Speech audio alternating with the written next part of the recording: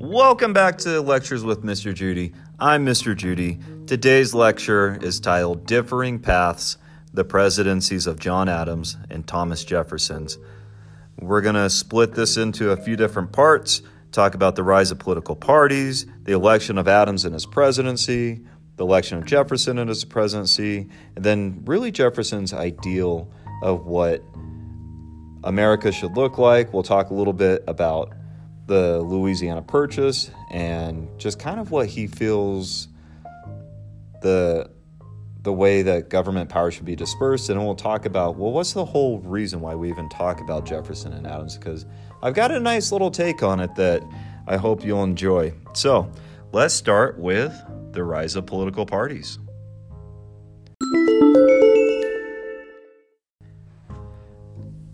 All right, during Washington's presidency, there were different coalitions built within his administration, and the point of the coalition, or these temporary alliances among these politicians, was to specifically sway George Washington to one side or the other.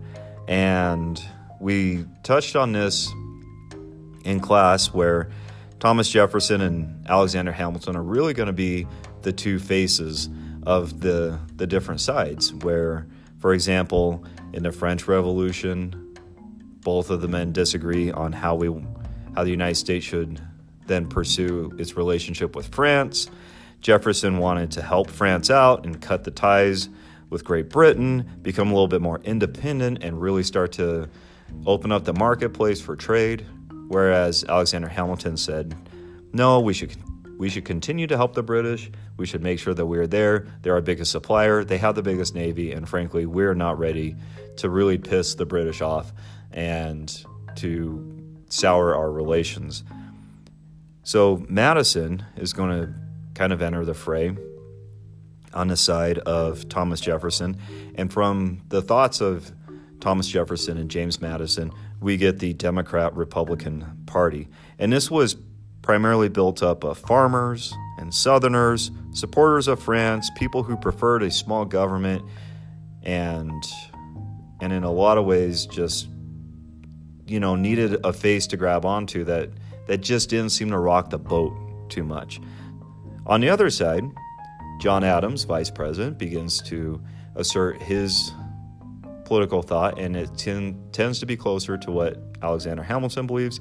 So from these two, we get the Federalist Party. It is going to be very short-lived, but the Federalist Party was, as we talk about in history, the literal opposite of the Democrat-Republicans. The Federalists included people like social elites.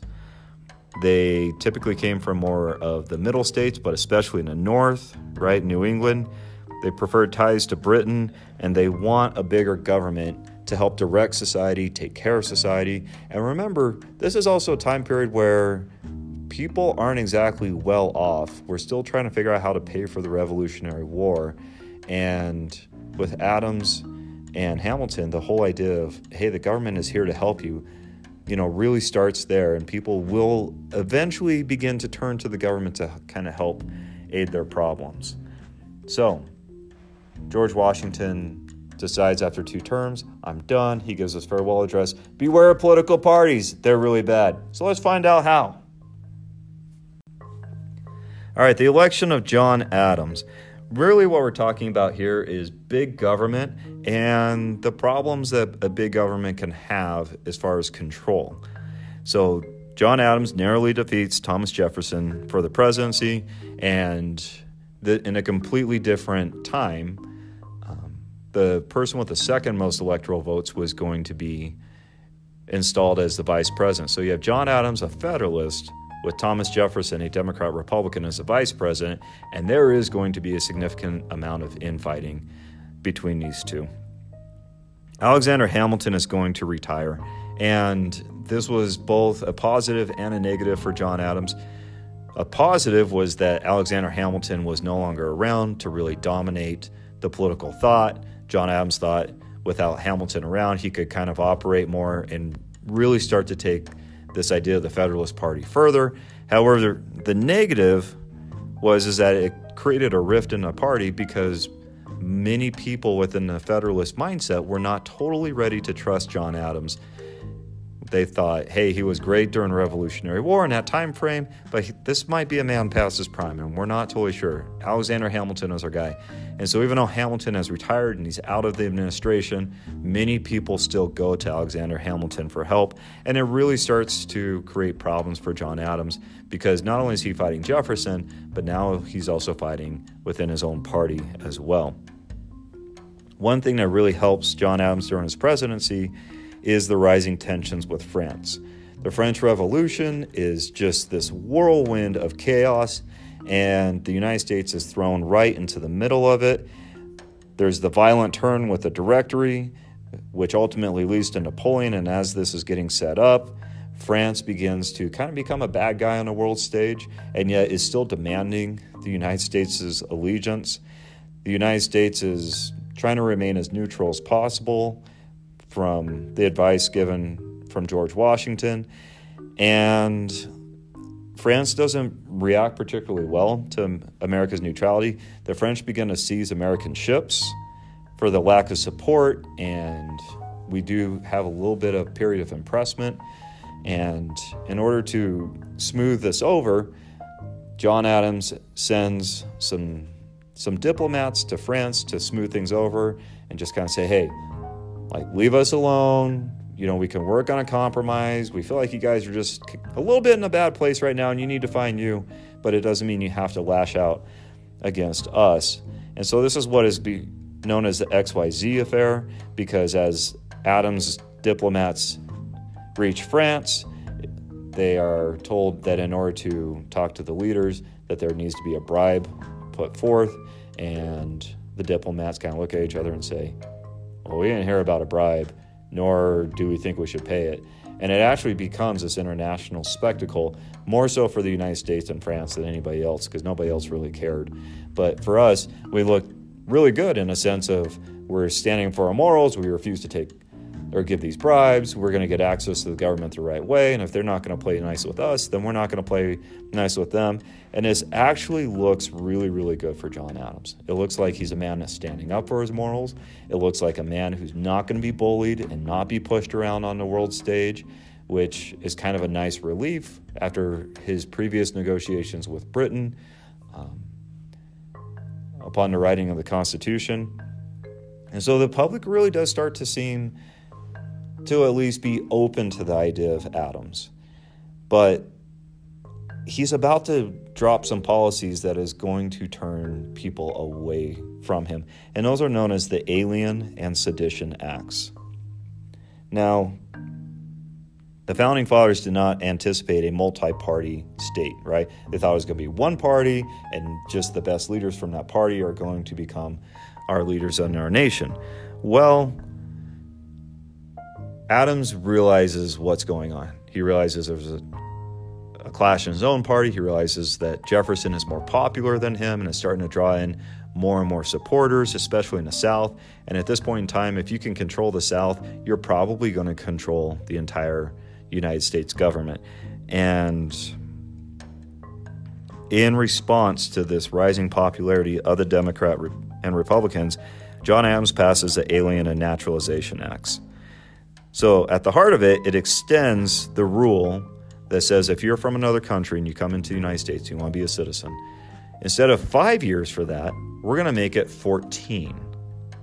And this also orders the imprisonment or deportation of immigrants during a war, and it doesn't have to be a big war. It just has to be something small. And then Adams, if so prompted, could actually start putting people in prison. Now, the whole reason why this is a big deal is because you move citizenship from 5 years to 14. If you have a war, which like France taking our ships could potentially put us at war, now you can start to take action against immigrants who may be on the precipice of voting, right? And so you're potentially, or what Adams is doing is taking away potential voters. And it does not look good. All these immigrants are now going to move to the Democrat-Republican Party. The Federalists look like elite snobs. It is an exclusive group, and people really start to turn on them. But then we come to the Sedition Act, And the Sedition Act fines or imprisons anyone for writing, publishing, or speaking things against the government. And this obviously is going to come in direct conflict with the First Amendment as well. But really what this is seen as now is a way for the Federalists to keep power by not allowing the Democrat Republicans to criticize the government, to say anything openly about the government. It's just kind of a gag order in a way. And so states do fight back. There are some documents, the Virginia and Kentucky resolutions, that were written in secret, and they were written in secret so nobody would go to jail. We now know that they were written by Thomas Jefferson and James Madison, the leaders of the Democrat-Republican Party, because of course they were. And there was going to be a fight over whether a state can nullify a law, a federal law, because this seems like a bad federal law. It makes sense that if a state can nullify it. And that same idea, right? The same idea that maybe a state can decide not to follow a federal law is obviously going to come back with the Civil War and be at the heart of the Civil War as well. And so Adams' presidency, foreign policy-wise, seems very, very good. Domestic policy is very, very bad. And that's worth noting because that's how Adams loses the election. That's why 1800 goes the way of Jefferson, is because people don't feel like Adams is there for them as an average person. Most people feel like Adams is there for the social elites and to take care of those people who do international business, right? But for me and my farm, Adams is not my guy. So now we move on over to Jefferson.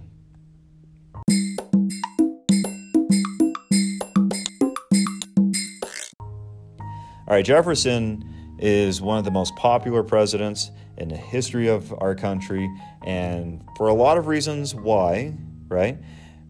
And probably the biggest one that's not like, oh yeah, Louisiana Purchase, type related, is the fact that Jefferson comes in with a very clear vision of what he wants America to look like. And he learned from his losses serving under President Washington, and he felt like too much power had been taken from the people, and he wants to restore this sense of pride in America. And so he says, I'm going to give power back. I'm going to allow the average person to make more decisions and to have a little bit more leeway in their life and what they decide to do.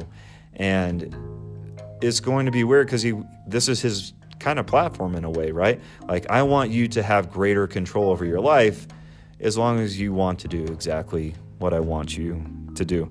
So Jefferson's presidency, we have three big risks that he's going to take. And this, remember, most of the time when we take risks in life, we're looking at low risk, low reward type situations, right? Like, should I have Captain Crunch in the morning, or should I have Pop-Tarts, or should I have toast? And that's a really low risk, low reward. We want to try and put ourselves in a low risk, high reward situation. And we want to try to avoid high-risk, low-reward situations. And Jefferson's going to take a big swing with the idea of, hey, if these three risks really play out, I'm going to be remembered as a great president. This is somebody who does care about his legacy. He might tell people openly, it's not about me, it's not about my legacy. But this is a man who is incredibly learned. He's a philosopher, and he knows the way that these risks go and these policies that he's about to take. If they go his way, he's going to be remembered as one of the best, and he is. All right, so let's take a look at this first one, the movement of people. All right, the movement of people. Let's take a look at what America looks like at this point in time. 2/3 of all young people in the United States. So we're going to say young people 25 or under, right? 2/3 of all people 25 and under live within 50 miles of the Atlantic coast. All right, and that's from top to bottom. 50 miles of the Atlantic coast. 2/3 of all young people live there. Now, that's going to cause a lot of overcrowding, but you're also looking at you have to ask, what type of jobs are these people going to get? And they're going to go where the money is, right? Shipping, industry, right? But they're also in smaller towns and areas. Only 3% of the population in the United States actually lives in a city at this point. Now, in 2019, we know that over 50%, well over half live in cities. but only 3% lived in cities at the moment. So you're looking at a lot of small establishments that are going to grow and have that chance to grow. Speaking of that, in 1790, the population of the United States was 3.9 million. In 1800, so just in 10 years, it goes from 3.9 to 5.3 million. That's a pretty big boom for America at this point in time, where we're not totally sure how big the land is. We're not totally sure where we want to inhabit. And with all the people who are making babies within 50 miles of the Atlantic coast, things are going to start to get kind of tight in a hurry. 4 out of 5 families are farmers. 94% of all people live in communities of 2,500 people or less, right? So again, a lot of little establishments that are going to be forced to start incorporating among each other. This is Jefferson's big idea, though. America is centered around ports and farms and have little communication and trade with each other. How can we start to connect these people more? And he has a really big piece of evidence to help him. We've got to connect people, right? Because only 20% of the produce that farms actually grew and harvested, 20% actually leaves the local community. And if you learn in your economics class, you need to be able to sell your stuff, right? And certain communities are really, really going to struggle with this. But once we start to become more connected, now we're going to start to be able to really make some good money, right? So Jefferson preaches self-sufficiency, right? This is his solution to how we're going to make things connected. He says growth is going to take care of it. In a natural way, we're going to start to come together. But what's going to need to happen is we need to be self-sufficient. And he believes in these small farming communities. And he says, you know what? I'm not going to tell everybody what to do. I'm just going to try and make sure that they have avenues. We're going to start to build roads, right? And we're going to start to use canals and ports. Well, maybe not so much canals, but we are going to start to use ports and rivers a little bit more to connect people. But he's going to let local and state governments determine what is best for the people. And he's going to really kind of kibosh the idea of big national policies. And he says, this is what it is. You're living in these little communities, you know what's best for you. You take care of yourself. Just try and talk with others and play nice with others. It will help you. And people bought into his vision, and of course it worked out. All right, Thomas Jefferson, as I mentioned, he's a fan of small government, so he's going to cut funding to non-essential programs. And one of the things that he wants to do is he wants to start getting people to go west, right? This is his big idea. Like farming, a nation of farmers, right? Let's go out, let's spread out, and it'll all be better. He wants to get these young people away from the seaports, and he wants to start having the rest of America just settled. And so this is where we get to the expansion of land. And, oh man, Jefferson. Whoo, buddy. Yeah, let's talk about you, dear sir. Okay, so why I just brought that up about Jefferson, the fact that we need to talk for just a moment. Let's go back to Hamilton and the bank, right? Alexander Hamilton says there needs to be a national bank of the United States, and Thomas Jefferson says, no, I don't think so, because it's not in the Constitution. You are not allowed to go beyond the Constitution. That's why it was set up, right? And Hamilton justifies this is why we need a bank. He bends Washington's ear. Washington says, all right, thumbs up, you're right, make the bank. And Jefferson took this as a big loss. But what it did teach him was to consider the alternative. Maybe the Constitution doesn't really have everything. And so in government, we talk about interpretations of the Constitution, and there's a question of, do you interpret the Constitution as a living document or as original intent, right? Original intent meaning the Constitution is meant to be used how the Founding Fathers wanted it. If it needs to be changed, then we need to create a law or an amendment to change it. But otherwise, let the Constitution be your guiding conscience. That's the original intent. The living breathing Constitution people will say the Constitution is constantly evolving, it's changing, and you need to interpret it for the day that you're in, because not everything was, we weren't able to see everything in 1787, 1788. Like, you need to be able to see what the Constitution means for you in 2019. And while this is obviously going to create a lot of different opinions, and people are going to, constantly ask, well, what does that even mean? I mean, to be honest, we don't really totally know what the founding fathers, meant with the Constitution as well. The information is a lot more limited than most people would think. But this is what Jefferson is, an original intent guy, right? The Constitution doesn't say it. I'm not going to do it because that's the way that I am. Okay. He takes a look. He's now the president, and it's a mindset difference, right? When you're the one in the power, you look at things differently, right? When I was in school, did I like school? Sure, I love school. That's why I'm a teacher.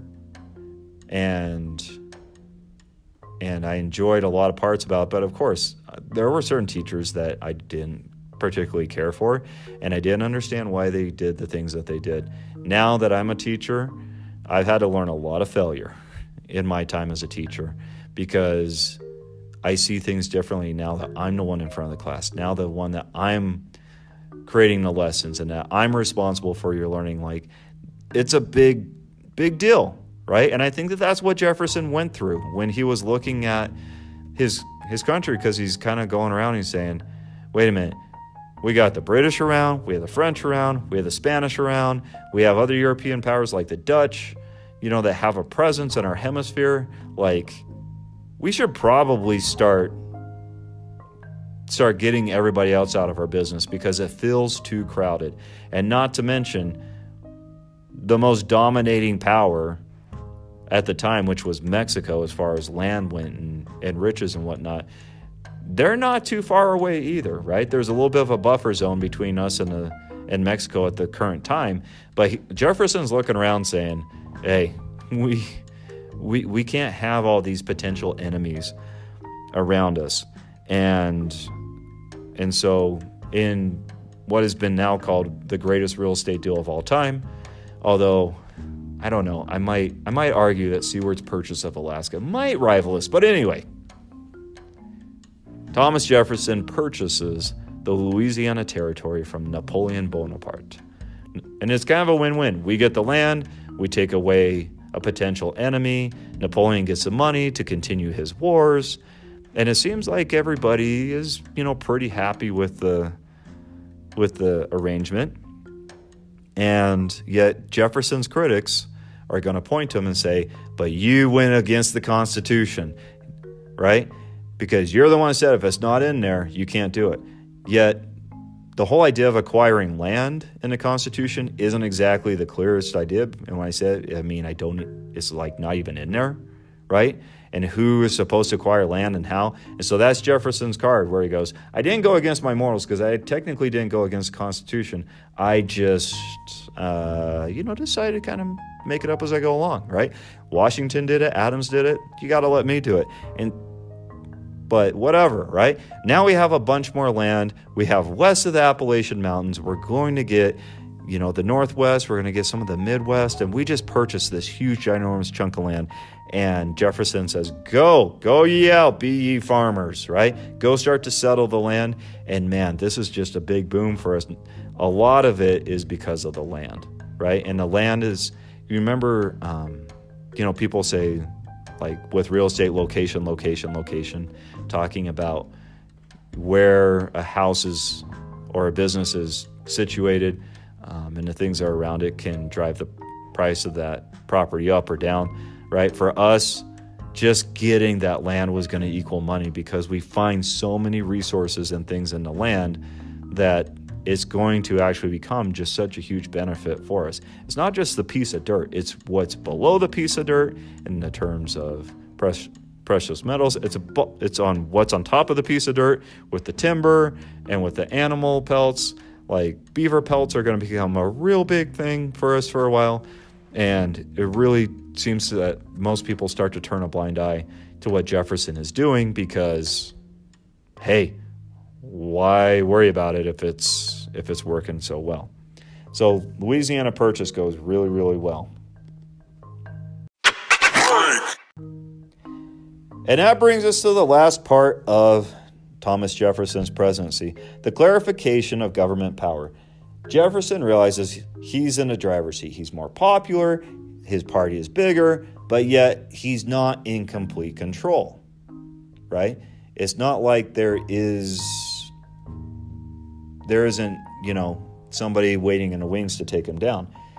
And so he realizes that moderate factions are going to happen, and as a way to kind of curb this, out of the posts that he has in government, at the current point in time, it looks like there's about 290. He's going to put 158 Democrat Republicans in those posts, right? 158, which means he's going to save 132 Federalists.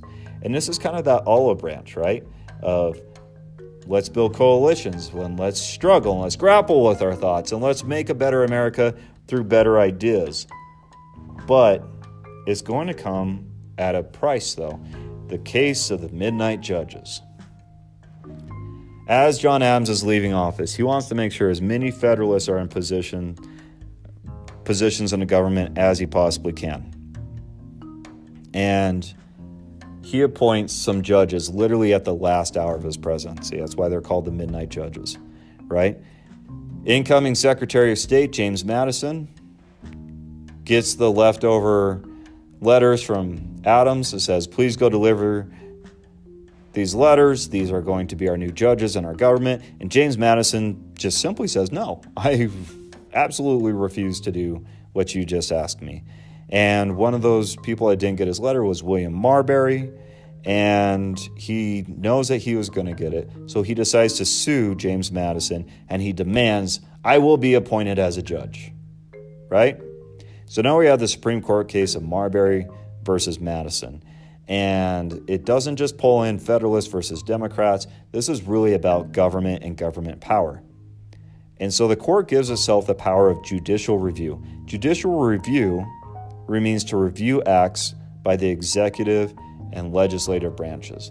And by doing so, by reviewing those acts, the court can then say, your act is unconstitutional, and here's why. That's important because now the courts can get rid of an existing law and through its decision, basically write the new law. So I want to jump forward, right,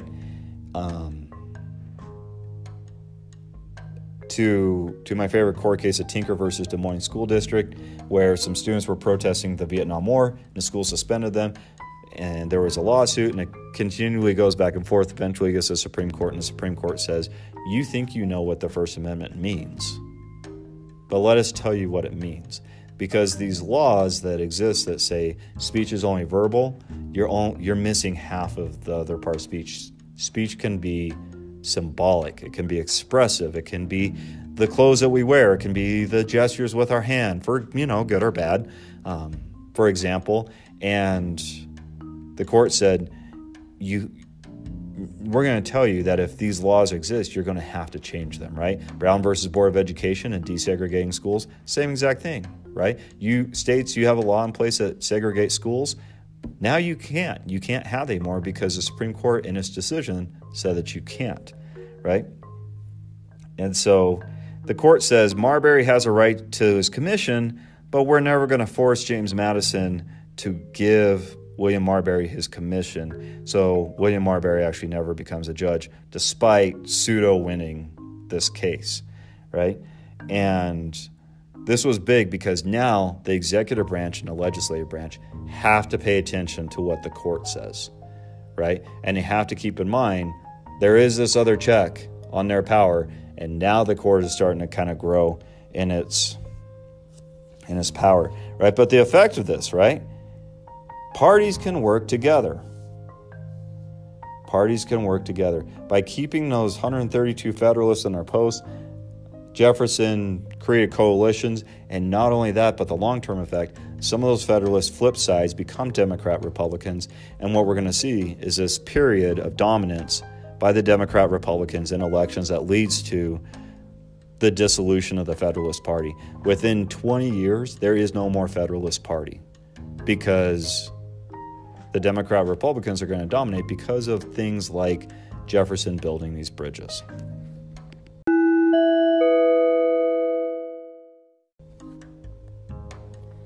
All right, here we go. It's go home time. So what's the point of talking about these selected topics from Jefferson and Adams' presidencies?